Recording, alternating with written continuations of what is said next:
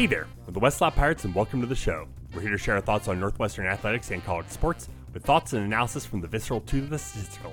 We run our tailgate with the red pirate flag flying high above as we give no quarter, especially the fourth. I'm Sam Walter. I'm John Lacombe. And I'm Eric Skoskauspo.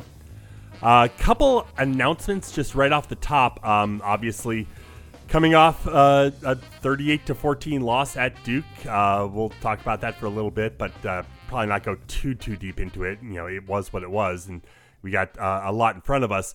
Couple things to just mention up off the top. We spoke with Jacob Schmidt a little while back on the podcast about some of the NIL things that Northwestern is doing. And if you are listening to this on the 20th, the day that we're releasing it, at 8 o'clock tonight, I know it's kind of short notice, but Jacob is hosting a Zoom for people who are interested in learning more about what Northwestern is doing in NIL. If you're interested, email him at jacob@truenu.org for some of the details. I know it's last minute. We're just kind of putting this together, and our recording schedules being what they are. So tonight, the 20th, 8 o'clock Central, Jacob's doing an open Zoom for people wanting to learn more about NIL.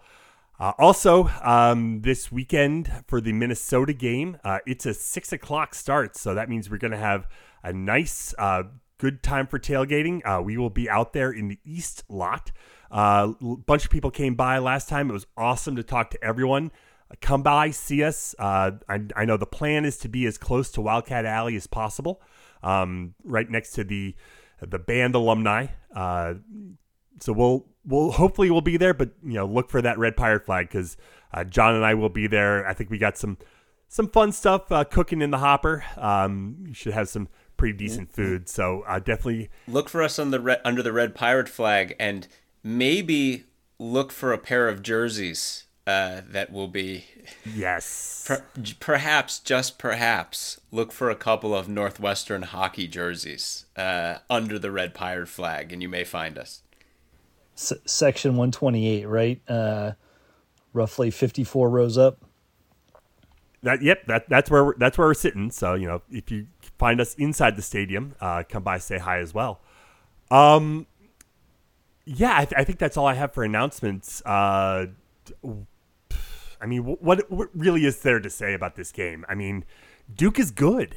Let's start there because I felt like people were losing their collective minds on Saturday, and I let me preface that with it was a frustrating game. It was a disappointing game. We had all had some hope that maybe you'd see some more progress.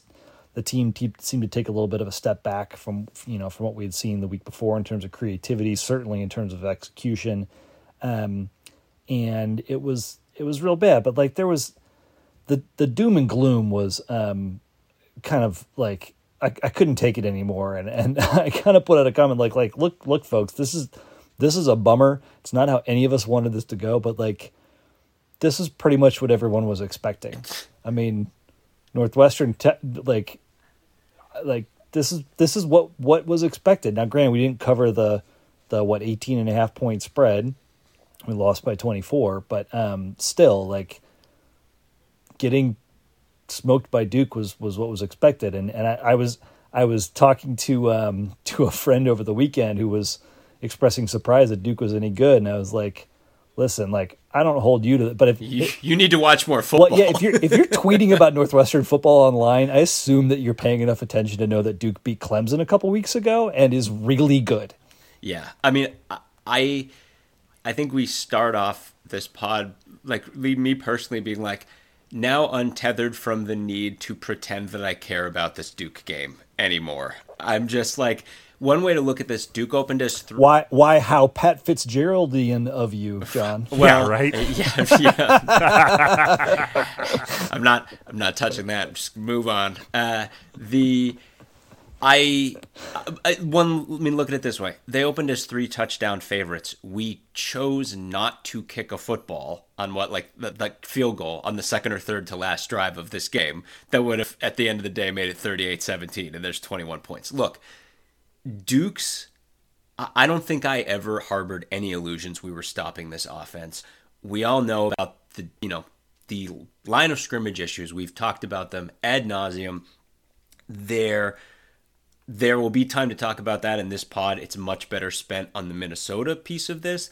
But you fold into that the fact that, yeah, again, it's like so many people want to rewrite history relative to this Clemson game because Clemson fumbled it, twice inside the Duke 10-yard line, as if Duke didn't turn the ball over a couple of times. And that when Duke wasn't turning the ball over, Riley Leonard was looking like a god against Clemson, just like he looked against us. It's an offense where everything works, and they have a legit Heisman Trophy candidate pulling the strings on it. Hey, guess what, John? If Clemson could have scored both of those touchdowns when they fumbled inside of the 10-yard line, and they still would have lost by 7. They got their asses kicked by Duke, folks.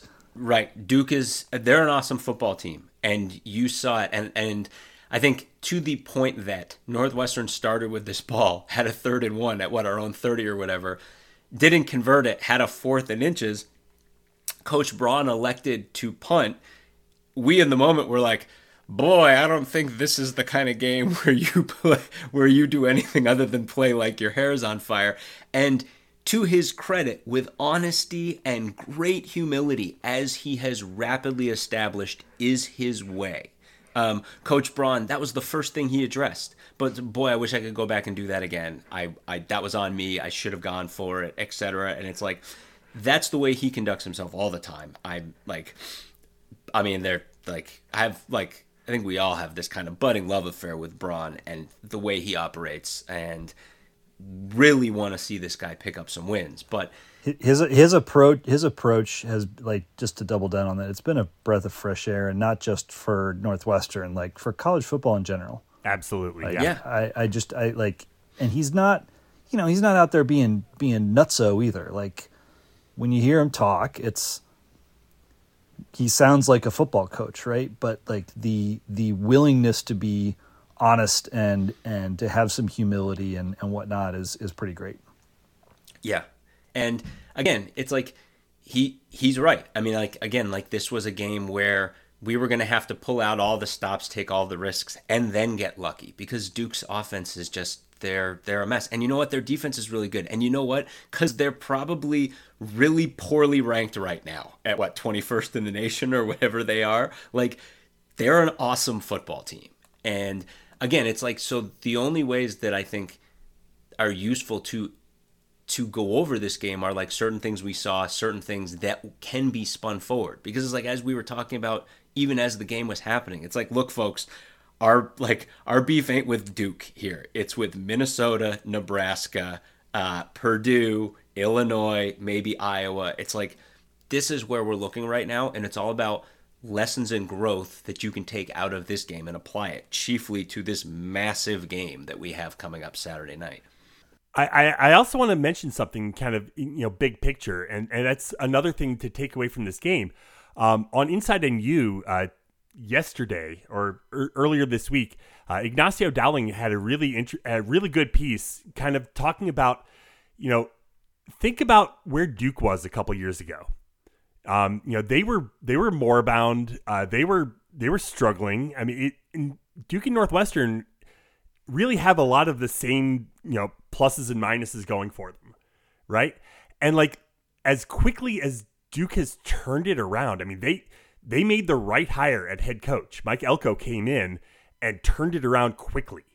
That's kind of something that I'm kind of holding on to. Is like, if we can go out, if Braun is not the answer long term, for Northwestern, if we can go out and make the right hire, there's no reason that we couldn't make a similar quick turnaround. And I mean, again, like there are a lot of people who are moving on to that point, and I'm just like, I think we really like David Braun. We really like what we've seen from him so far. Oh yeah, for sure. I'm not saying that, like, I'm done with Braun, but I'm just saying there's opportunities for Northwestern to turn this around faster than I think a lot of people think that could happen. It's just, you got to make sure you're making the right hire. Braun might be that right hire. Sure. And I think, again, like,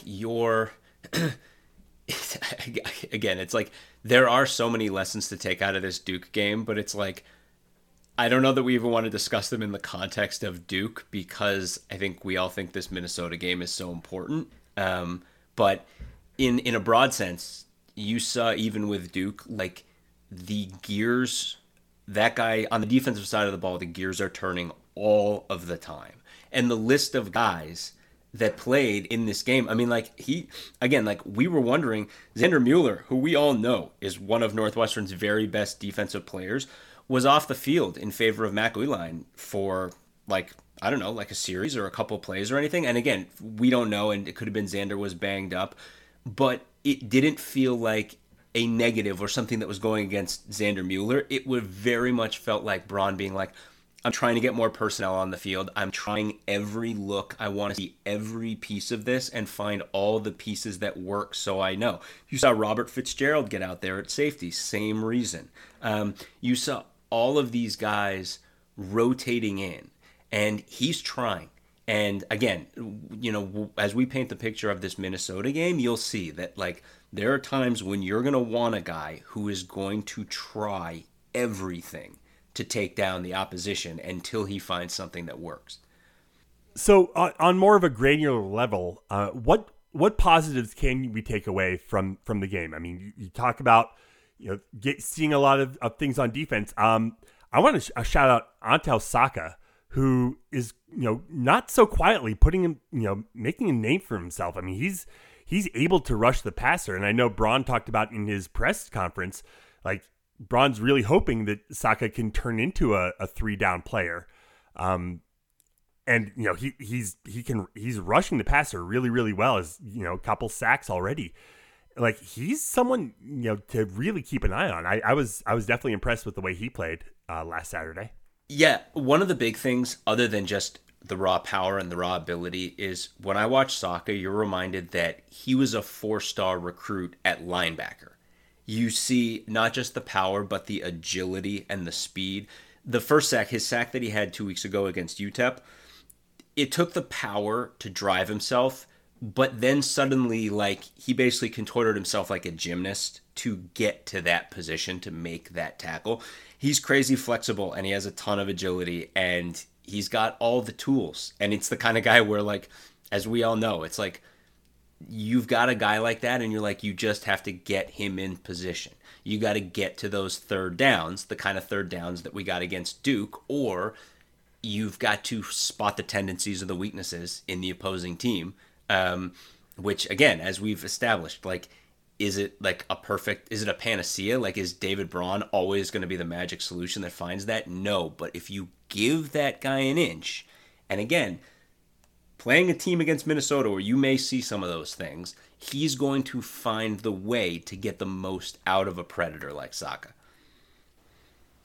I'll be honest, I'm struggling to come up with a lot of other positives coming out of Saturday. Certainly on the offensive side of the ball, I felt like the team really took a step back from what we had seen in week 2. And some of that is certainly they just weren't able to do things against Duke that worked against UTEP. But like we talked a lot after week 1 about you can't just, run 4-9 routes with your receivers and take a 7-step drop and hope that Ben Bryant can, throw a 50-50 ball and it's going to do something. Like you're basically setting up your QB to get smoked, particularly because he's not a scrambling quarterback. And we didn't seem to do the stuff with motion or screens, of like effectively screens, draw plays. Like we just don't seem to have the counters when our back's against the wall to try and get out of it. Right? It's like unless we're doing that stuff from from a position of strength like we were against UTEP. And I don't know, maybe the adjustments just weren't possible against a team that's strong. I guess like one small ray of hope is that, similar to week 1, Brendan Sullivan came in, drove the team down and scored a garbage time touchdown. And, maybe he gets a little bit more run against Minnesota. Maybe he's the starter. I don't know. He Braun has pretty much said it's Bryant's job. Yeah. So I tend to take him at his face value, but things can change, right? No, of course. But I kind of go back to like where we've got to be smarter. We do not have a set of offensive players that can out athletic or out execute other Power 5 teams. We've got to bring a smarter approach to scheme and play calling, and that felt like a real step back on Saturday, and it's that is making it very hard for me to come up with other positives.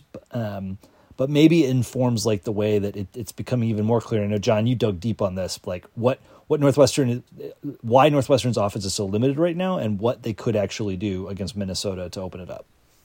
Well, so okay, everything you're saying is true.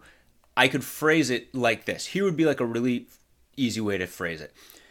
Northwestern, who had pretty bad third down numbers against Duke, had great third down numbers when it was third and short to third and medium.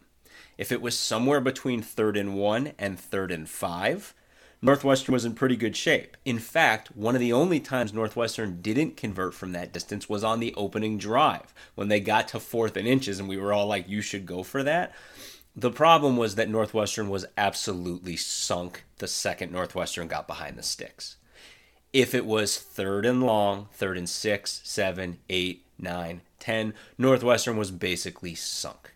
And I think a huge part of the reason for that is Duke was the first time, but you're going to see it against Minnesota, Penn State, Iowa, where the secondaries are just awesome. The guys back there are great. And when teams have great defensive backs, they tend to be very comfortable shifting into man coverage and playing you tight the second they feel like they know what you're going to do in long yardage situations. I have to just I do not think Minnesota's secondary is in the same class with those other teams you mentioned. Well, so here's the thing. I would say from a depth standpoint, and this is the thing, I don't want to step on it because we're going to talk about Minnesota so much. I agree with you, soft, that their secondary is not good. Their best players match up with the best players on most of those other secondaries. The difference in a larger sense between Minnesota and every other team I mentioned is the other teams have defenses that are way better than Minnesota's defense in every other way, including Duke. And that's one of the really big things is there's a little bit of forest through the trees here, because I think we're all of the opinion that Mike Bajakian is, especially as the game wears on, is not necessarily the most creative guy in the world. And that when you get in a 3rd and 6, 3rd and 7, a lot of teams feel like they know what we're going to do. That we might run a crossing route or two, or we might run no crossing routes and run the dreaded 4-9 Scuzz is referring to. But if they are confident in their defensive backs, they are more than comfortable going straight man and bringing heat. And that's what Duke did. And what you saw was we were 2 for 8 in those situations, 2 for 8 on 3rd and long. And just about every one of those incompletions, those all ended drives. And if you look at all punt, punt, punt, punt, and Northwestern not getting on the board, you look and you're like, that's why. The flip side is you arrive at that kind of place, as I arrived in that place, because you're trying to juxtapose how until the Brendan Sullivan drive did this team only have 7 total points when the offensive line gave up 1 sack. And Cam Porter had a totally respectable 49 yards. And yes, 25 of that was on 1 carry. But circling back to the Duke's awesome on defense fact, everyone should know that for your interior linemen here, Ben Rather, Josh Preeb, Dom D'Antonio, those guys may not face a better pair of defensive tackles this year, than they faced this past week in Dwayne Carter, the big one, and then Jamion Franklin, who's just a monster. Those two guys are they're both 315, and they're elite. Carter might be the best defensive tackle in the ACC. That's an awesome group of defensive tackles. And I look at the Cam Porter's 25-yard run, and you see Preeb's matched up on Carter on that play. And yeah, there is a little bit of riding the tornado, because that guy's so flippin' good and he's going to be a high NFL draft pick. But Preeb gets it done. You watch it and he does it. He seals him off, he gets him into the hole, and Porter makes a great run out of it. And the offensive line has taken huge steps from the past couple of weeks. Again, like Duke, a great defense, got to the quarterback one time. I mean, twice, but one was Sullivan on a drive where he eventually scored a touchdown.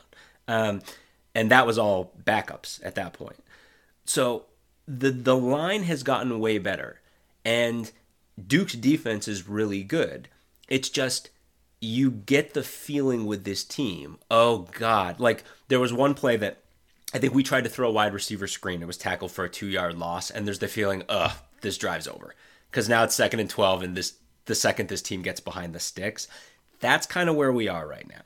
And it's like, look, this team, again, they were like, I think 7 out of 10 on 3rd and short. Like, they move the sticks. If there's balance there, if there's the ability, but it's A, staying out of the long yardage situations, and B, like, you got to do something. Like, it's these teams, like Duke was like, here comes another throw. Like Brian ain't running. They ain't going to give it off. They ain't going to hand it off to Porter. They ain't going to run a screen. It's another one of those like late breaking routes or whatever. Like, peel your ears back, go after him. You got to get past that. You got to get over that. And you got to capitalize on the fact that this team has gotten way better, particularly on the offensive line since week 1. You got to make that mean something. Anything else to talk about for this Duke game? Like I said, I don't know that we want to spend too much more time on it. No, I think just the one thing I'd throw up by way of transition is that Northwestern's experience against Duke looks dramatically similar to Minnesota's experience at North Carolina this past weekend. Yeah, accurate. Just up the road. A team that is similarly ranked, probably better on offense than, like, had more disparity between their offensive and defensive units than Duke, but led by a big-time QB. But, like, a game where, again, like, the score was lopsided, so North Carolina won 38-13. First downs, 26-19. In our game, it was 25 first downs to 19. Minnesota forced North Carolina to a lot more third downs, and Duke forced us to do a lot more third downs, but we had a better conversion rates. I don't know, like, there were more turnovers in that game than our game, but, like, overall, the complexion of these two games looked pretty similar. That does not mean that Northwestern and Minnesota are going to come out and play to a draw. I'm just like, I think there were a lot of, I guess I'm going back to my initial point. There were a lot of people kind of freaking out at how bad Northwestern looked against Duke, and it's a lot of, kind of laundry perspective. And like Duke's a dramatically better team than Minnesota, and Minnesota has some real warts that look exploitable for Northwestern. So I can't wait to get into it. I mean, again, it's a huge game. There's a lot here. It's a really important game, and it's a game where, like Scuzz says, like, this is absolutely a game you can bootstrap yourself right up into. Minnesota will let you do that if you play the right game.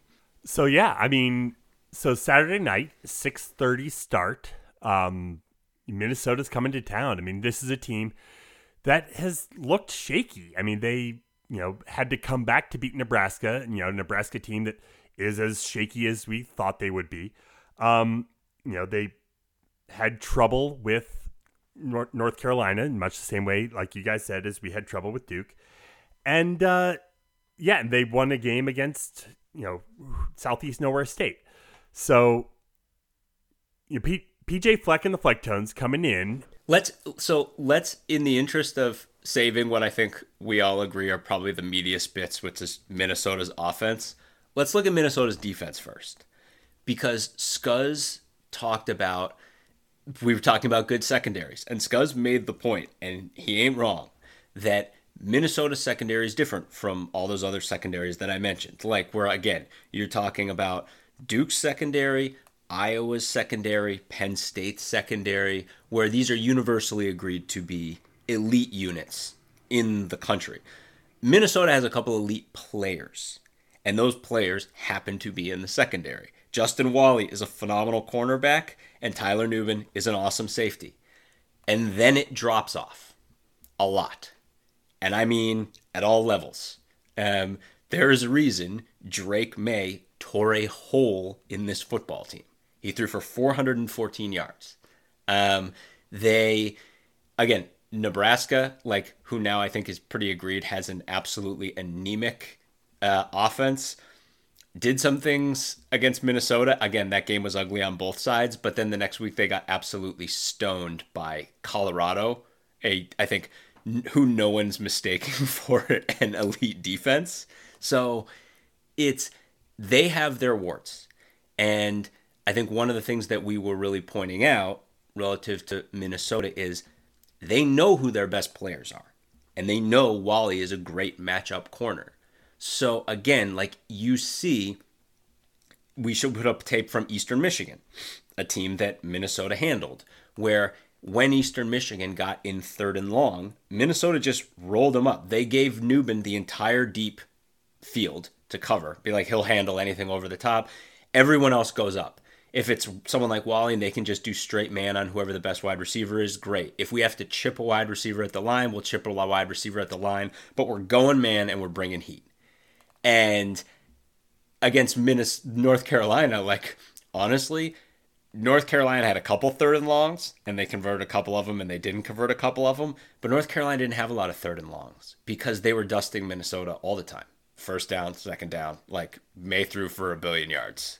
And Minnesota, if you find some sort of rhythm, and you can run on them, and you can throw on them, what you can't do is what we let happen to us a bunch of times against Duke. You can't just find yourself in 3rd and 7 and then be like, well, here it comes. Like, we're going to drop back. We're going to run a couple routes and see if we can find someone. Minnesota's just going to be like, here comes 6 guys, and we know you can't run, so here it comes. You have to front foot them. They're not an amazing defense and haven't been for a couple of years. We've been very clear on this point every year when we talk about Minnesota. They historically, especially in the Shiraka era, they wanted to do ball control, and they were really good at it, and that kept their defense off the field. But North Carolina is the perfect example. You can hit them, and especially if you're unbalancing them, and especially if you're doing damage on 1st and 2nd down, you absolutely can move the ball against this team. Well, it does take a more aggressive approach. So North Carolina did not run the ball very much or particularly well. I think they had like 100 yards rushing. When you look at their individual carriers, they averaged like 2.8 overall. They only had 37 carries. 13 of those were Drake May scrambles or sacks. So they just didn't run the ball much. Like Northwestern has often leaned on that. Like, hey, we want to run the ball. We're going to bludgeon people with Cam Porter. Like, we've got to be smarter coming into this game. That's probably not going to work against Minnesota. You're going to need to be a little bit more aggressive on 1st and 2nd down. You're going to need to find the right passing concepts.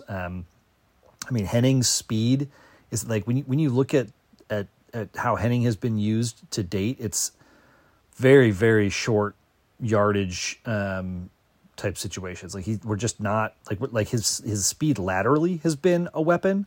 Vertically it has not. And like it's probably because a lot of the times he's going vertical. We got everybody else going vertical too in that 4-9 scenario, and just like it ain't doing much. Well, another thing too, like piggybacking off of that relative to the wide receivers, because on one hand you can be like, look, like what we're talking about, we're not saying that like Northwestern's receivers aren't athletic enough. It doesn't really work that way.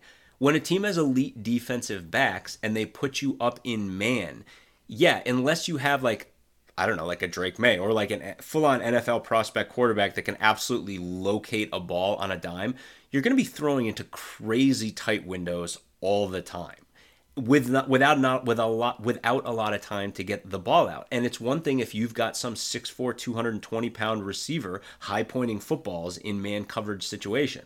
But we trade that for speed because like we effectively have to. But part of the reason I'm bringing that up is Northwestern had a ton of catches in this game that were basically 10-yard catches. Cam Johnson had 5 for 45. Bryce Kurtz had 4 for 42. Those are first down equivalent catches. The thing is, the vast majority of those catches were not made on 3rd and long situations. A bunch of them happened on 1st because it's speedy guys running through zone coverage, finding holes, being caught in stride. We're really good at that. That's the kind of personnel we have. But it's like you got to cash those tickets. You got to use that. You got to catch a guy like Henning in stride. And as we were talking about, North Carolina's got a guy named Nate McCollum who's basically an AJ Henning clone. He's like 5'8". He's like the same size and weight as Henning.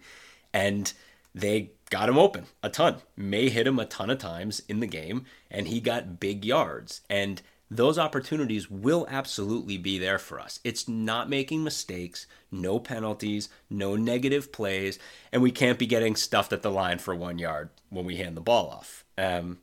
If you can get around those issues, like, you for sure can move the ball against Minnesota. It's not a great defense.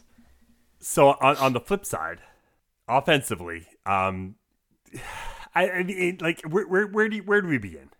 Well, so can we rewind, because it's so funny, and I feel like Scuzz is part of a reason that even us, but certainly you all, are aware of Kirk Shiraka's imprint on the Big Ten in recent history. And particularly when it comes to Minnesota, and particularly when it comes to Minnesota last year. I think if you rewind and you look at the Minnesota game from last year, absolute horror show. We had games where the final score was more lopsided, but I would argue nothing looked worse to watch than the Minnesota game did, because Minnesota, with Ibrahim Campbell and Trey Potts, basically ran the exact same play 52 times in that game. They went under shotgun with 5 linemen, tight ends to one side, and then they literally ran the same play, just a shotgun dive. And either the tight end wham blocked or he just straight up blocked, but they didn't even pull linemen. They just pushed their way down the field for like 5.5 yards a carry for an entire football game. And it was horrible. We were all there. And it was just a horrible thing to witness in that moment where you like see the power difference and everything that's different. Well, as Scuzz outlined, the offensive line is not at the level this year that it was last year. It's not bad, specifically from a run blocking standpoint, and they have a really good young running back. But then it gets squirrely, because like, I've watched all of Minnesota's tape this year. And before you go there, let's just dig in on that comment you just made about the running back and the running game. So when we previewed this team, we said we don't think that they're going to be able to dominate in the running game like they did last year and really control the clock and just bludgeon teams and et cetera. And in game 1 against Nebraska, like, that could not have been more true. Sean Tyler, who was like a 4-year starter at Western Michigan, transferred to Minnesota. Big time runner. We thought, like, all right, this guy's gonna plug in and be able to do some stuff, but not as good as Campbell, etc. Well, he looked pretty bad against Nebraska, and Minnesota's offense looked really bad as a result. The only thing they had going for them was Darius Jackson, their receiver, started to hook up with Kali Akmanis late in the game, and then had that just epic touchdown. Well, Jackson had like 2 plays in the Eastern Michigan game. I can't tell if he's injured or just like fell off the radar or what the story is. There's nothing out there. Didn't play against North Carolina at all. And then on the flip side, they've gone to a true freshman, highly rated guy, Darius Taylor, at running back. So Darius Taylor is a 5-star recruit. He is from Michigan. Was visited Northwestern on March 12th, 2022. Was debating between Minnesota and Iowa. I think he even had a Michigan offer at one point. So I mean, this dude was offered by pretty much the entire Big Ten. Decided to go to Minnesota. Really highly regarded. Gets the start against Eastern Michigan and blows their doors off. 193 yards, averages like 8 per carry. Came back against North Carolina. Looked strong against North Carolina. 22 carries, 138 yards. Like, ripped off a 30-yarder. Was doing a lot of damage on first down. Like, this guy could be a real problem for us. But for whatever reason, it's not translating for Minnesota, and that's not super different from last year either. Like what John just described in terms of what you saw from Minnesota's run game against us last year, they basically put the exact same stats the following week against Iowa and lost 10-13. So it is the offensive coordinator piece that John's about to detail like makes it worse this year somehow. But it's weird that Minnesota last year you started to see the situation where they could still be running for a ton of yards and not be converting that into points effectively.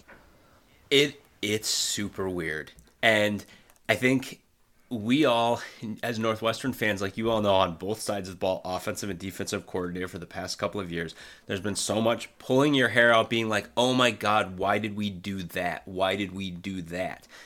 And I don't want to say it's rare, but I'm just saying I've watched all of Minnesota's tape this year, and I watch it all, and I spend so much time when they have the ball being like, what the F are you doing? Like, they have these two co-coordinators who were promoted after Shiraka left. And one is the former tight ends quarterbacks coach, one is the former wide receivers coach, and they just want to make fetch happen with Ethan Kaliakmanis. I don't know how to phrase it any better than that. These guys want to put the ball in the air when they can, and look, like, I think let's safely say Ethan Kaliakmanis is a quarterback capable of playing atrocious football, and they just want to use him. And like the Taylor thing, Darius Taylor's awesome. I mean, this guy, plug him in for 3 more years at Minnesota, like, he's sick. He was, like Scuzz said, a big recruit.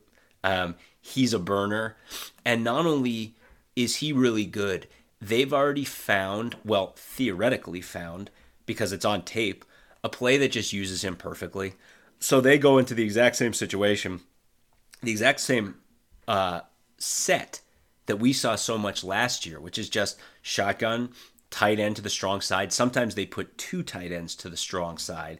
Then they down block everyone, and they read option the strong side outside linebacker. And honestly, I don't think Kaliakmanis is ever not giving that ball to Taylor unless the linebacker absolutely 100% commits. And basically they just try to catch that outside linebacker flat-footed, and Taylor's so fast that it's an elite play, and they get right by. And Xander Mueller or Matt Gouline, whoever's out there, like, tall order. Like, it's hard. They run that play really fast, and he's really fast. But as I'm saying this, you must be thinking like, oh, well, then they must run that play 30 times a game. You'd think so, wouldn't you? But they don't. And the North Carolina game was just, again, as Scuzz said, Taylor went 22 for 138 and had a great day running the ball. And they let Ethan Kaliakmanis throw 18 incomplete passes and an interception in this game. His QBR was 28.6. Okay? They want to use him. And somehow these two dudes are up there being like, well, you know, when it counts, we're going to need Ethan Kaliakmanis to deliver for us. It's like, no, you're just going to lose those games.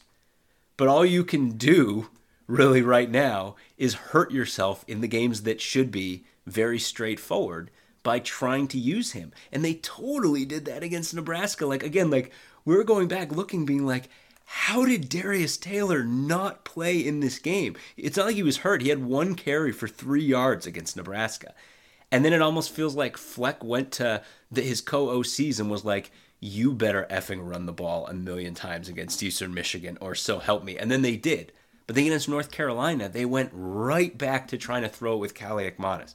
So there's part of me that wonders, somehow is the Kirk Shiraka tape these two guys are looking at not the Kirk Shiraka tape from last year's Minnesota game, but the Kirk Shiraka tape from the Rutgers game, because they want to be like, oh, but look, they can't get to the quarterback. Ethan can get comfortable back there. And it's like, there's that part of me that's like, oh God, can we UTEP this thing? Like, is Braun able to outcoach these two dudes who have only been coordinators for 3 games, and find a path for us here? I'm just gonna call out, like, I want to use 2 specific examples from the game. So with 8 minutes to play in the third quarter, Minnesota gets the ball back. They stop North Carolina. So start of the second half, Minnesota kicks a field goal on their opening drive to cut the lead to 8. Then they stop North Carolina. They get the ball back. So they're down 8 points. They've got the ball midway through the third quarter. They're running with Taylor. They're running with Tyler. So, Taylor gets a run for 28 yards. They bring in Tyler. He gets a couple runs. Kaliakmanis has a run, an incomplete pass. 2nd and 10 from the 44. They run Darius Taylor. Then they bring in Cole Kramer, the kind of bulldozer quarterback. And I don't know if Kaliakmanis was banged up here or what the story was, but he runs for 4 yards down to the North Carolina 35-yard line. 4th and 1. Darius Taylor converts easily, first down. 1st and 10 from the North Carolina 34-yard line. 3 minutes left in the third quarter. They're down 8. They decide to let Cole Kramer throw the ball, and he just serves up. I mean, it was an arm punt into the end zone. It was not remotely close. I don't just one of those brain farts of these are some really inexperienced offensive coordinators that they thought this was a good idea. So then, that drive ends. North Carolina kicks a field goal on the next drive. Minnesota, punts there.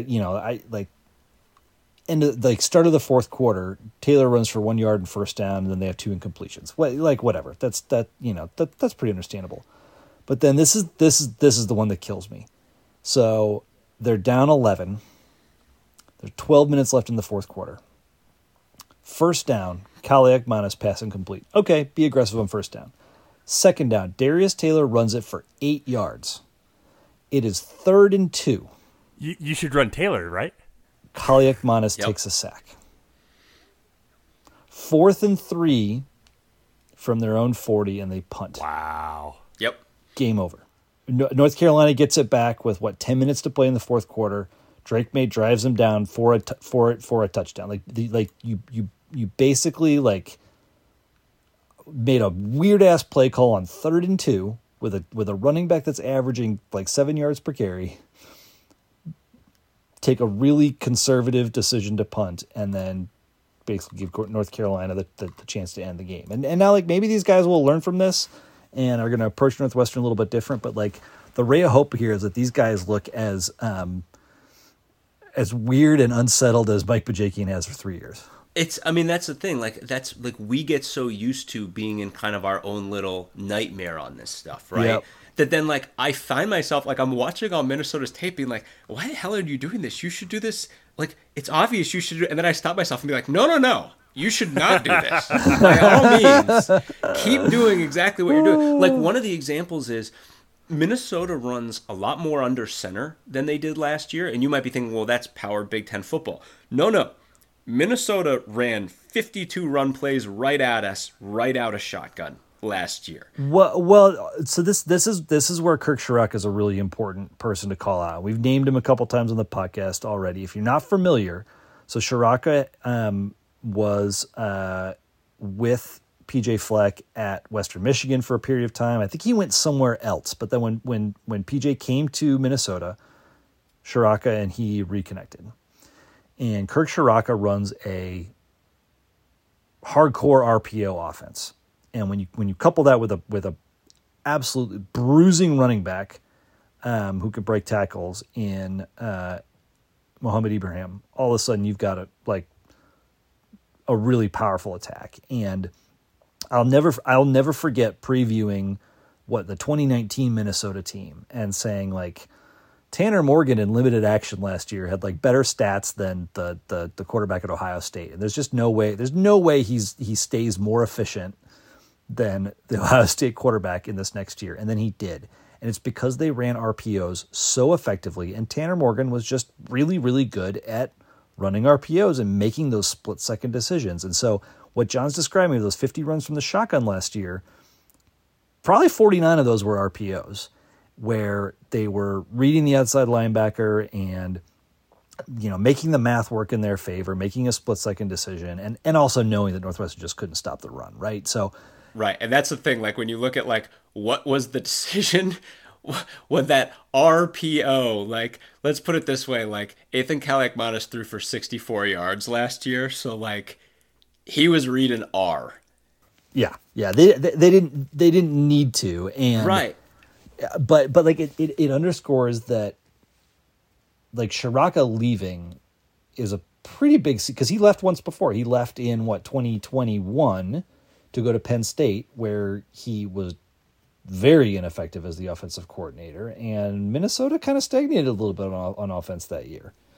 Yeah, and, like, the reason that I bring up the under center is it's obvious why they do it.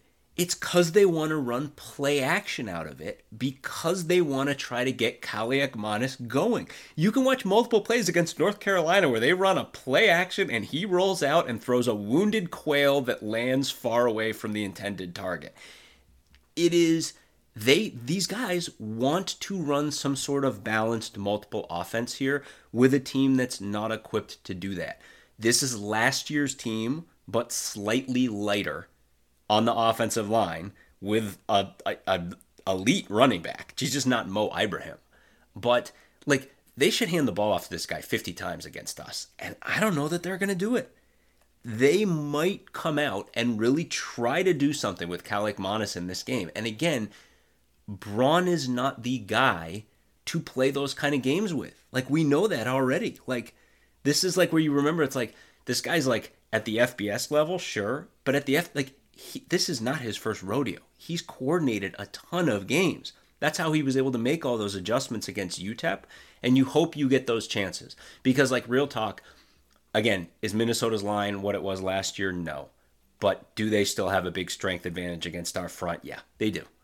And Taylor's really good, and they're going to run that specific play. They're going to read option that strong side linebacker, and they're going to throw it into the line, and they're probably going to have some success doing it. But they, you can see. You watch these guys, and you're like, you guys are squirrely. Like, you look like you don't know what you're doing a lot of the time. And our guy is really good at this job, and he might figure this thing out. So one other wrinkle that I'll specifically put relative to the offense, to Minnesota's offense, is one thing that's easy to forget because last year's game was such a horror show. Bryce Gallagher didn't play in that game. And you're talking about the guy they're going to be running right at, and this game means a ton to him. He didn't get a bite at the apple last year. He's having a special season. He's got 37 tackles through 3 games, which is stupid numbers. And this game's going to mean a lot to him. And he's going to be the point man. They're going to go right at him a bunch of the time. And little things like that make a difference. Special game from him, special game from Braun, and some squirreliness on the other side, and you can start piecing this thing together. 11.5 points is the line. I mean, here's the thing. Like, I really believe everything John just said, and I do have a lot of faith in David Braun as the defensive coordinator willing to adjust and try and see what he can explore, and he's going to come into this game with some ideas. Like, they're going to make some changes. They're probably going to make Minnesota's offense work for it. I am quite concerned on the other side of the ball that we're not going to see that same that level of creativity, that level of planning and looking for opportunities and holes in the armor from Bajakian. And like he tends to, like, more old school, just come in and say, "Hey, this is what I'm doing." I'm just worried about that, and that's why that line makes total sense to me, even though I think we have a chance. So at this point, I mean, we keep waiting for Bajakian to show us something different. He ain't showing me. That's just not happening. Like, it's the second half of UTEP is like one of the very rare times we've seen him, and that's why on last week's podcast we talked so effusively about it. Like, it's one of the rare times we've seen him really do something different and really attack a team in the second half in such spectacular fashion. I wonder, though, and kind of looking back on it, I wonder how much of that had to do with the fact that Bryant got hurt and all of a sudden we're playing different quarterbacks, and it was happening before that though. It was happening before that though. You had the Ben Bryant like jet sweep Lausch run thing. Like you had some cool stuff that was well thought out and well planned. Well, so again, I don't want to take away from the fact that on first and second down, for like when Northwestern didn't get behind the sticks, they were good against Duke. And that's the thing is like Cam Porter like had a half decent day. It's just like you got to be getting 3 yards on your carries or 4 yards. You can't be getting 0 yards. You can't take any losses, right? It's easy. It's very easy for me for a situation where Minnesota rolls in this game. It's because Darius Taylor goes for 200 yards and we look like we have no answers on third and long. That's exactly what it'll look like. It'll be like, oh, here comes another 3rd and 7. Here comes more glue coverage from Minnesota. Here's Ben Bryant throwing a ball into a tight window that gets batted down. We punt, and then Darius Taylor breaks off another big run for a touchdown. That's what the negative situation will look like. The flip side is, again, Minnesota's not a great football team, and they make dumb decisions a lot of the time. And they don't have a defense that's loaded with talent. It's not as good of a defense as Duke's defense. And they have a quarterback who's prone to make big mistakes. And those are all things you can gather up and pull a win out of. And yeah, like there have to be dynamic things, or Northwestern's got to stay on the front foot. The offensive line's got to keep improving, and they really have gotten better. So much better, particularly on pass pro. There's part of me who because we make these comments on Twitter and things like that, and we're mapping things out, and then people are like, hey, like start Sullivan, start Lausch. And obviously we've all been over these things, and again, it's like Ben Bryant can make a ton of throws, and he's, he puts the ball, generally speaking, where it needs to go. He's calm in the pocket usually, so it's like I'm cool with that if you're, as Scuzz said, running a dynamic offense and doing a lot of different things. There is part of me that, like, on a 3rd and 7, I'd love to just see them bring Jack Lausch out and just run a normal play, just because I want to see what Minnesota would do. I just want to see Minnesota be like, wait, what are they doing?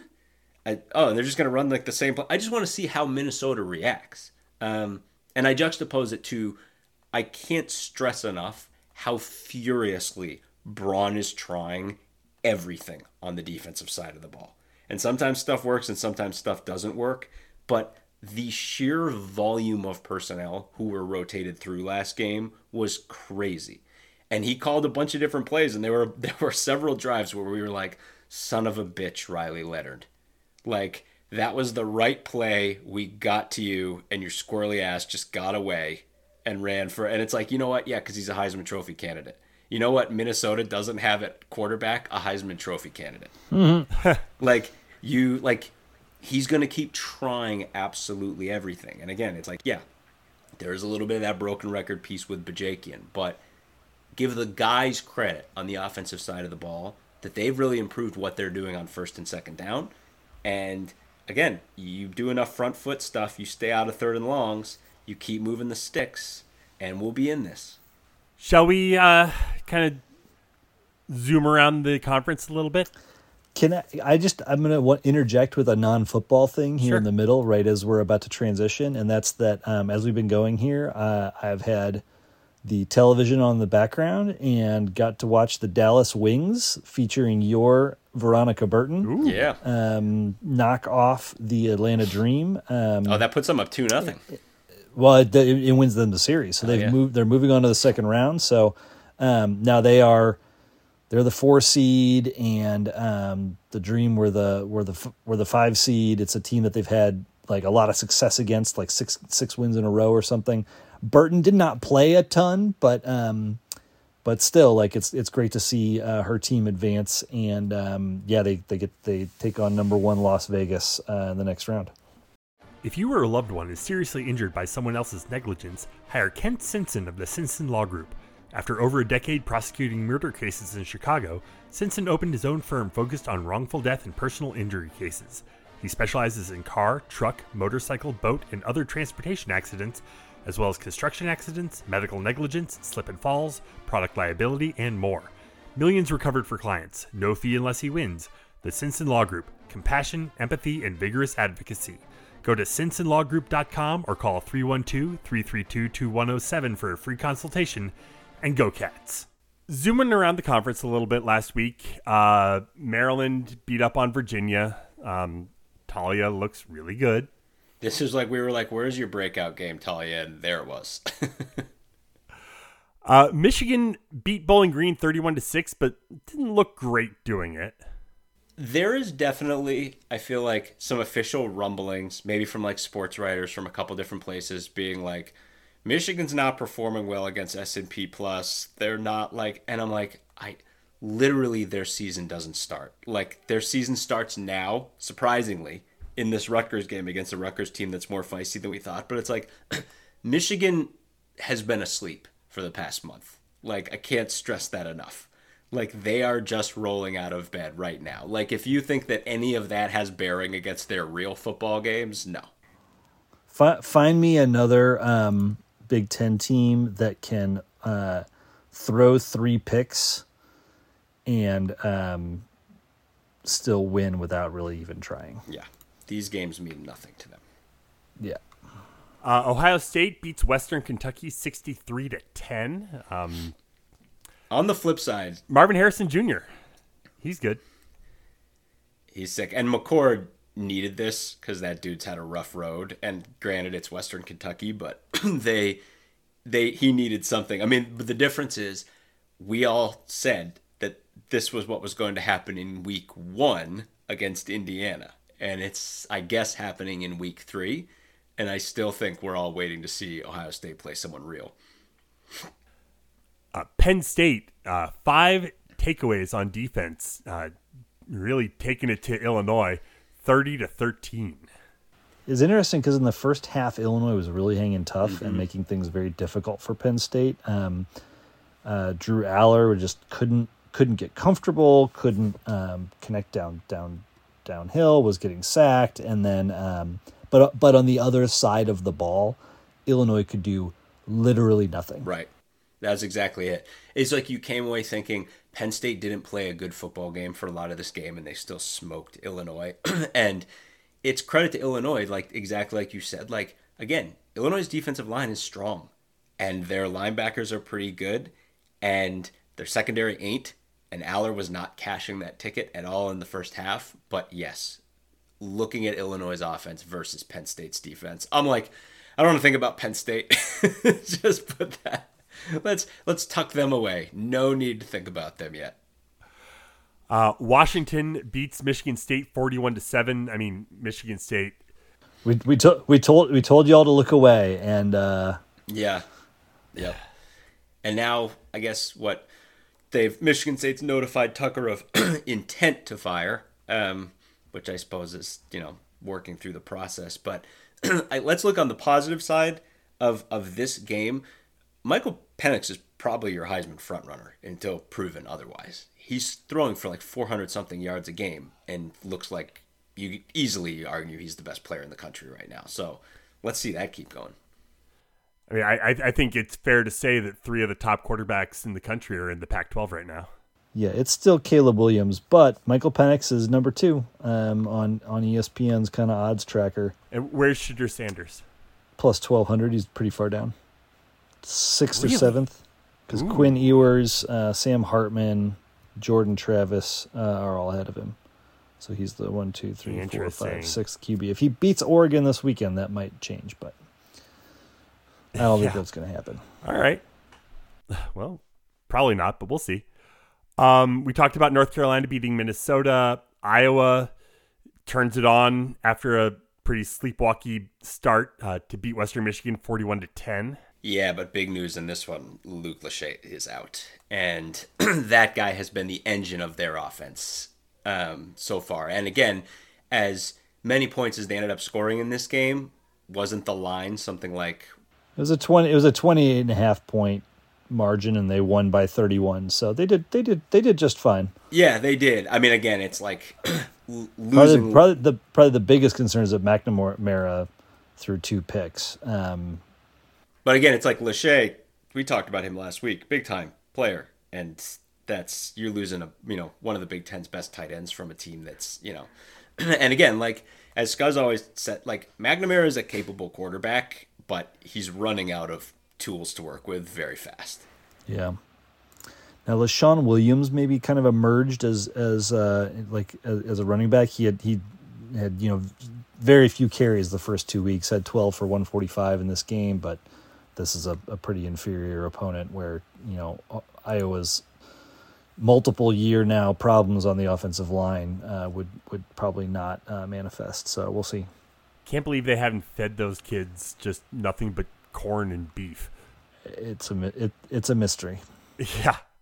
Louisville beats Indiana 21-14.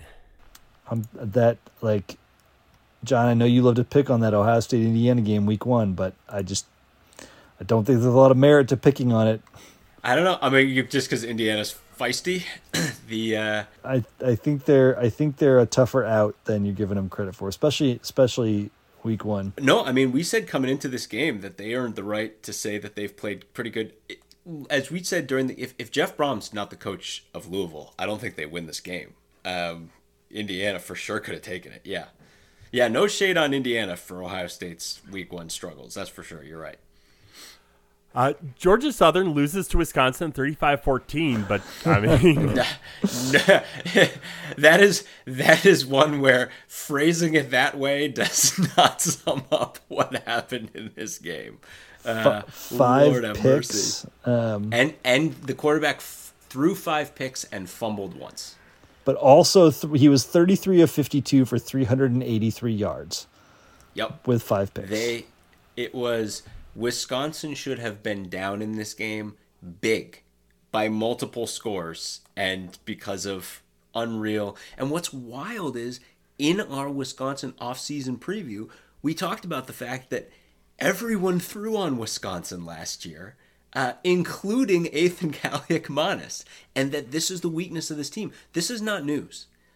Wisconsin has been a bad pass defense for a while, and this whole thing that Scuzz has mapped out where it's like weird and it's hard to get a feel for like what they're doing on offense, and they're trying all this weird stuff, and meanwhile you can chuck the ball all over the yard against them. It's like, this is not a recipe for success. Not this season, not right now. Going forward, maybe, but not right now.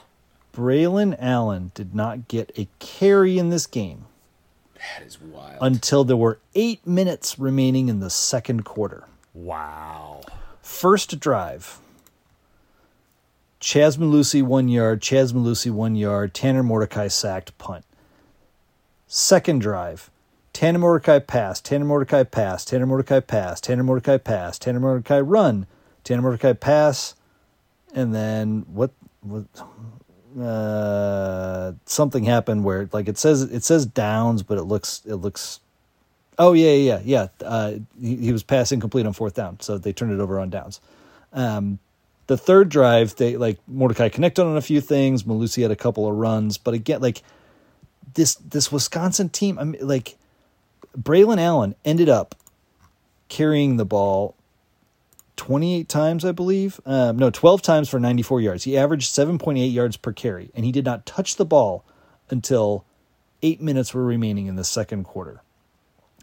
Now, if they don't figure out that that's how they should start the game, if you think John's preview of Minnesota is calling them a squirrely offense, just wait for Wisconsin. I mean, again, talk about trying to make fetch happen. Throwing away 30 years of identity. It is preposterous. This is literally earlier in the day. Scuzz and I are having this, oh my God, this Minnesota tape. Oh my God, this Wisconsin tape. I'm just saying, if after our game, we have some amazing game and you're wondering why Darius Taylor only touched the ball 20 times in the game, it's because sometimes people do dumb things. Yep. That's the answer to that question. Sometimes people just make bad choices. Rutgers 3-0 after beating Vatech 35-16. I mean, again, is Vatech down right now? Sure. But Rutgers has played 3 teams and stomped all of them, and that includes us. And do I think Rutgers is going to beat Michigan? No, I do not. But after they play Michigan, they get to play an FCS team, And then they get to play this goofy-ass Wisconsin team. And boy, oh boy, should everyone be circling that game. Well, I think an important call out here is that Virginia Tech also played Purdue, and Rutgers controlled this game in ways that Purdue didn't. I mean, Rutgers was up 21-3 at half. This game was basically over, and then they kind of like stomped on the pedal in the fourth quarter to put it away. The Purdue Virginia Tech game was tight and back and forth all game. So I don't think they have a prayer of doing anything in the East, but Rutgers is decent. And John, I think you even tweeted like, if Rutgers was in the West, they would legit be in the mix to win it. And I think you're right.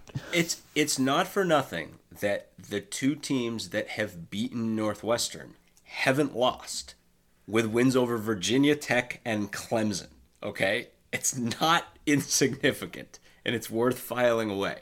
It doesn't mean we're good either. But, no, right. No, but yes. Temper your expectations, people. Yeah. And John, remind me who Rutgers' offensive coordinator is again? Kirk Shiraka.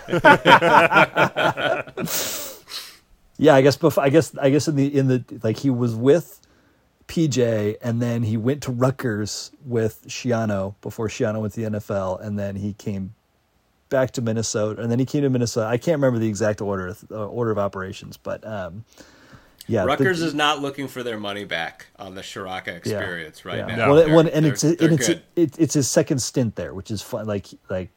So yeah, it's funny. Nebraska gets their first win of the year, 35-11 over Northern Illinois. Replaced their quarterback. Well, So I guess Sims got hurt in the Colorado game. Yeah, and I think. Oh, did he really? And yes, and the timetable that I saw was the kind of recovery timetable that very much puts the Northwestern game right up in the air.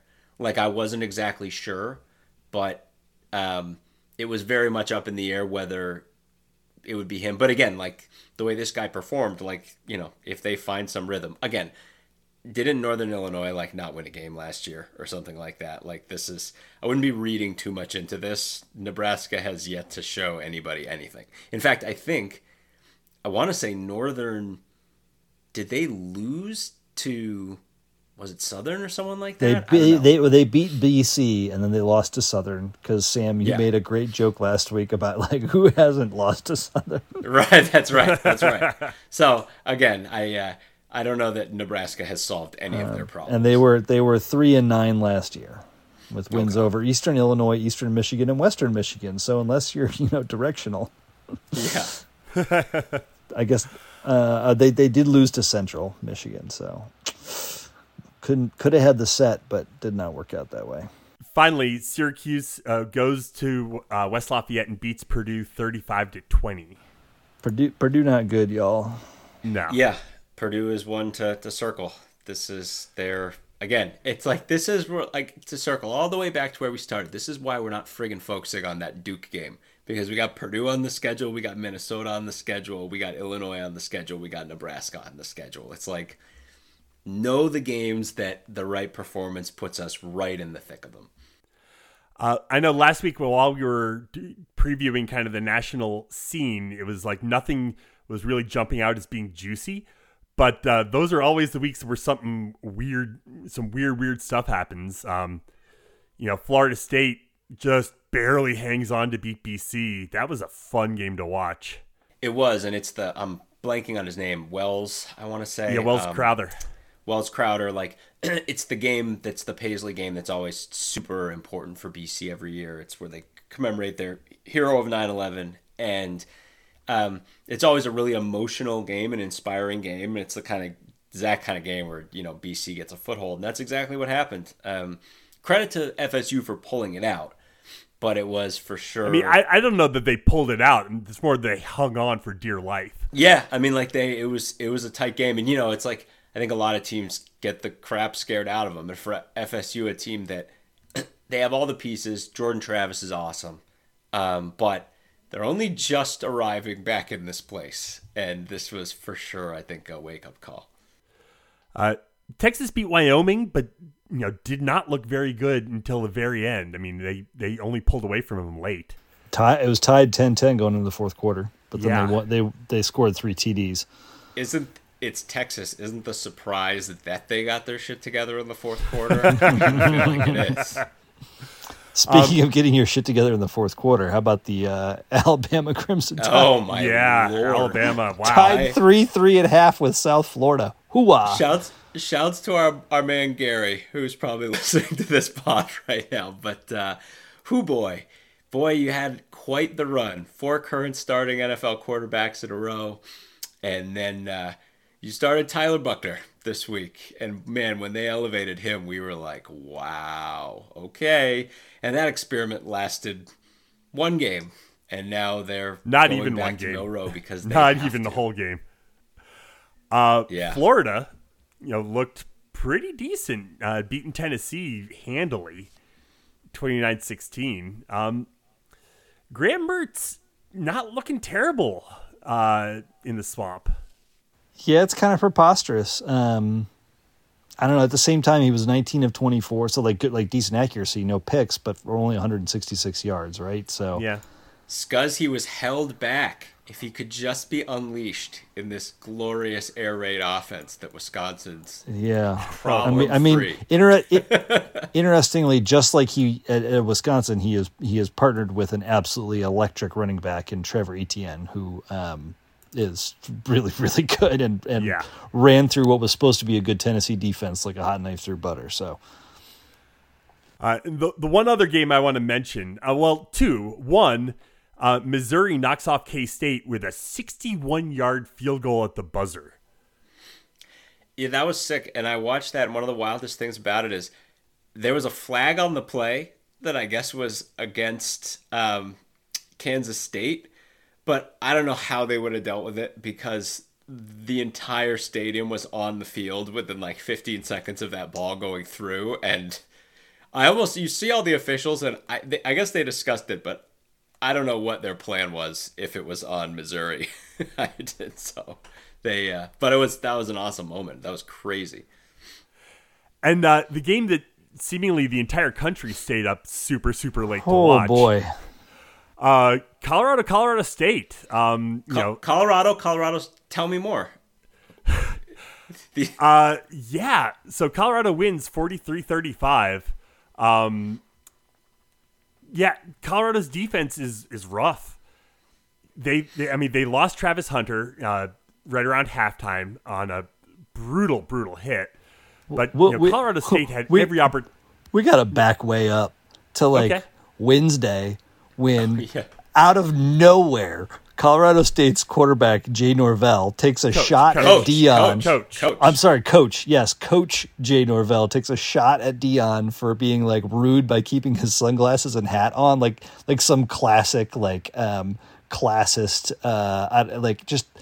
It was amazing. No one asked for it, and he was No. just like, "Here are my totally. thoughts." It was like, oh, there's a bear over there. Oh my God, he poked the bear. And the amazing thing is, he almost poked the bear and then had bear for dinner. It was unbelievable. He almost pulled it off. What was there was this video of Dion at practice literally that afternoon, calling his players together and basically saying I don't know what just happened, but I'm just minding my business, and then this dude starts talking trash, and you can just see the mindset of Colorado. The team is so bought in. He didn't even have to prompt them more than once, and they're all it's personal now. And of course, then we all thought Colorado's going to mop the floor, but Colorado State showed that the Buffaloes you can get after them with some heft on your D line. You can. Colorado State really tried to punch Colorado in the mouth and see what they could do with it. Well, and, it literally. they took 21 some 18 or 19 penalties, 5 or 6 personal fouls. They shot themselves in the foot. There's no reason Colorado State should have lost that game. Yes, but epic a 98 or 98 yard game tying touchdown drive by Shedeur Sanders, and then they go toe to toe in OT, and of course, to your point, Sam, Travis Hunter is out of the game. The opening touchdown was a pick six scored by Sanders' other kid who plays DB. This game had everything. Like, he really wanted to high step into the end zone. Like, you could tell that they had a Ram guy was right on his back, so he couldn't. But, like, he wanted to high step badly. This game had everything. And, like, even in overtime. So, Colorado wins the toss, decides to go on offense first, which no one ever does. Scores a touchdown. Colorado State, scores the touchdown. Why they didn't go for 2 in the win right there is beyond me. Like, you have one play to win the game. Why not? Jay Norvell's he's old-fashioned. He doesn't like the sunglasses. He doesn't like, he's a traditionalist. 2-point conversions are communism. Yeah. Anyway, I mean, that was fun. I mean, like, the entire college sports world is focusing on Deion, and like rightfully so. I mean, this has just been entertaining, and like you look past the fact that their offensive and defensive lines are light, and we knew that going in, but you look past that because of just this cult of personality around Deion Sanders. Like, when you got The Rock just hanging out in the locker room after the game. It's not just cult of personality though, in that like, and I think what he's proven for the first 3 weeks is that he's a freaking great coach. This all just works. Yeah. I thought this the day he did his intro press conference with Colorado. I think he understands today's college athlete in a way that a lot of coaches don't. And maybe it helps. He's got 2 kids in college who have professional aspirations, and he was such a successful professional athlete. Like he has some really interesting bona fides that like the number of college coaches that played meaningful professional football is, I mean, is it any more than 1? Well, I mean, it's just 2. I mean, Harbaugh. Oh yeah, I guess Harbaugh. Yeah. Thinking? But it's like that's just one of the many millions of things that this guy has to sell. And it's like to be like, well, he won't have his kids forever. Do you have any idea what his recruiting classes are going to look like? Oh, you think you think all these kids don't want to be at the center of the college football universe? Like, he was getting guys to come play at Jackson State. Right. I mean, Travis Hunter was the number 1 recruit in college, decommitted from Florida State, to go to Jackson State. So it's funny. There was a headline on I forget where I saw it today, but there was a headline I think on one of these like news aggregator sites where it's like Deion Sanders has college football establishment like running scared, and I'm like, you ran that exact same headline a year and a half ago when he was pulling in Travis Hunter to Jackson State, and he hits on all the notes, and I think the one other thing that's really worth calling out is there was no crowing or chest thumping after this win. No, there was no like taking shots back at Jay Norvell. He basically just said, "Hey, I wish him well."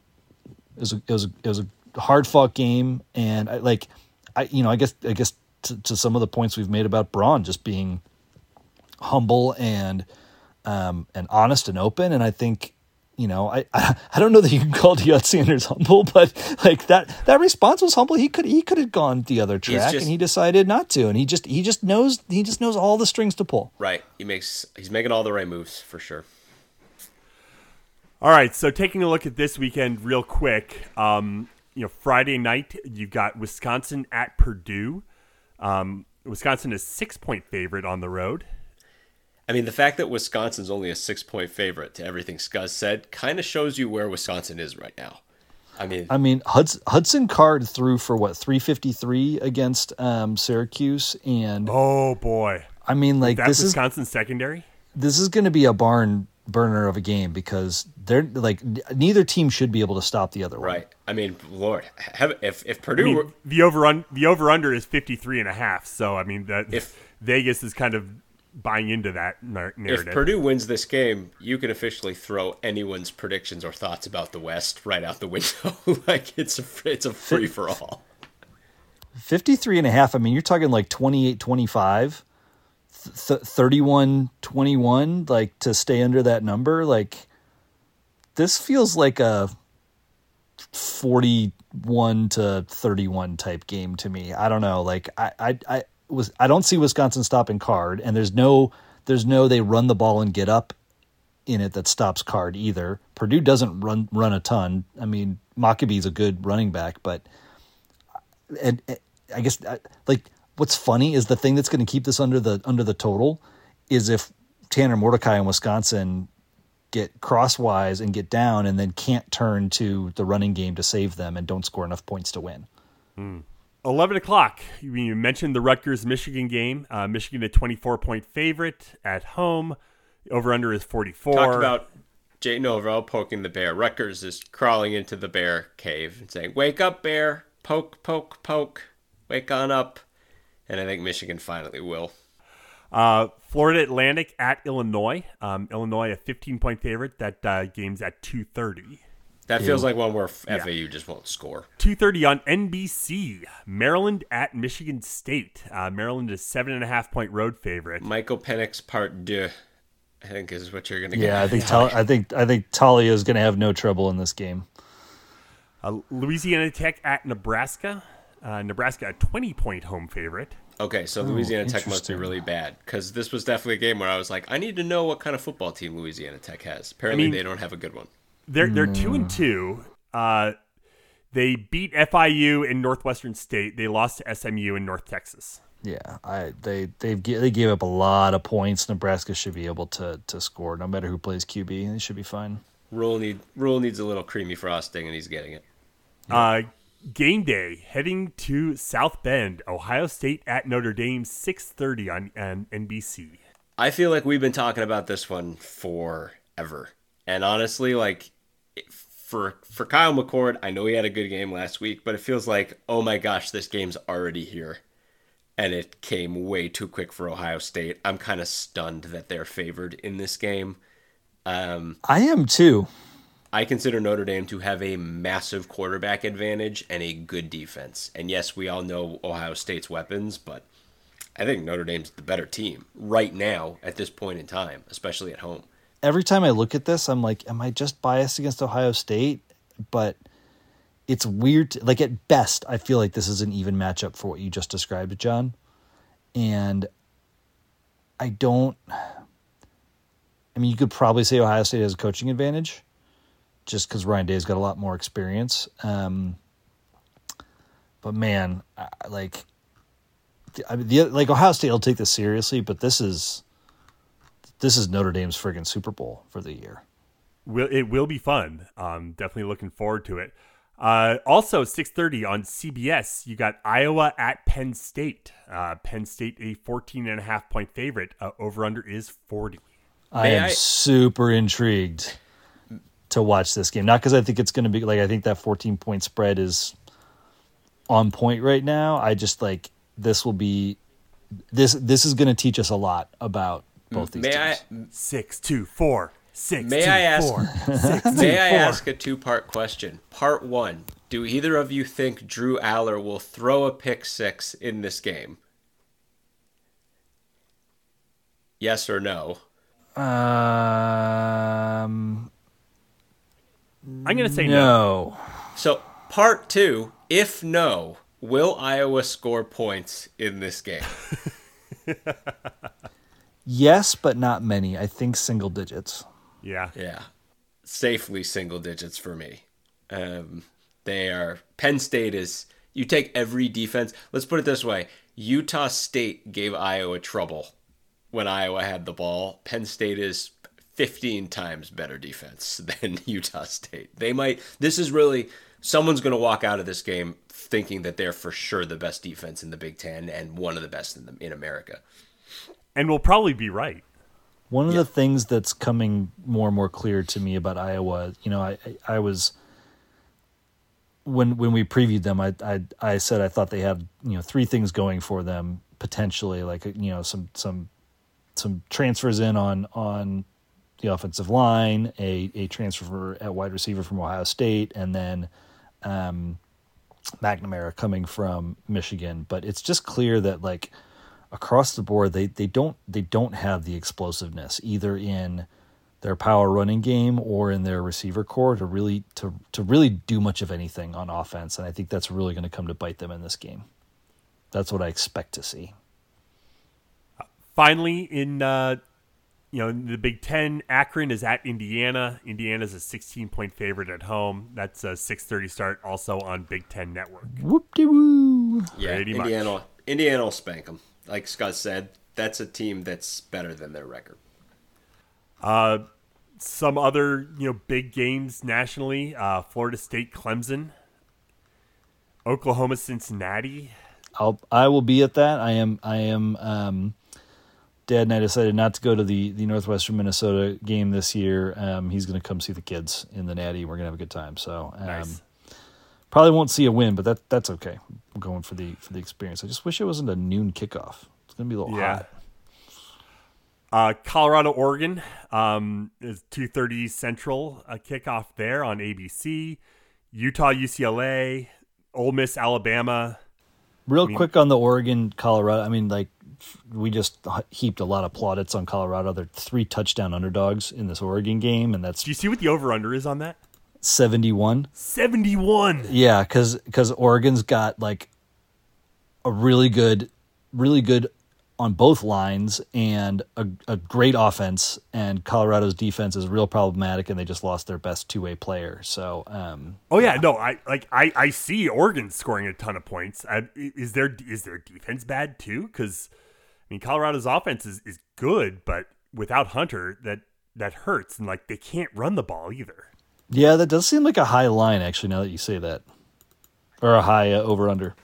ABC is, we're talking ESPN family of networks, so I don't know how the heck they're going to explain to the entire Colorado machine that they're obligated to do nothing but talk about Bo Nix for the entire game. I don't know how they're gonna explain that to Colorado, but that's just the way ESPN operates. If Bo Nix is playing, you just have to talk about how great he is for the entire game. So. Well, and you got to interview Brian Harsin. that's true. I don't know When what he's doing next. Right, but exactly. I mean, they got to go pull him out of whatever bank he's at in an extended interview. So, don't get too mad, Colorado. Those are kind of the biggies. Oregon State, Washington State. The Pac-12 champion is going to come out of that one, or the future Pac-12 champion, right? Or the Pac-2. That's right. The only meeting that'll be allowed to happen between those two schools, they'll come in and declare themselves first and second place in the conference. That's right. Arkansas, LSU. That's 6 o'clock on ESPN. rivalry game in September.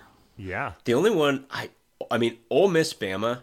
There's a chance that Ole Miss thumps Bama, and then Bama is deep down the well. I think it's USF's really bad, and Bama was an absolute mess, and Ole Miss is good, and it's not like literally every team in the country wouldn't kill to take swipes at Bama while they're down, so we're going to see. USC, Arizona State, Cal, Washington. Doesn't it feel like one of those games will get squirrely? Pac-12 after dark, something strange will happen.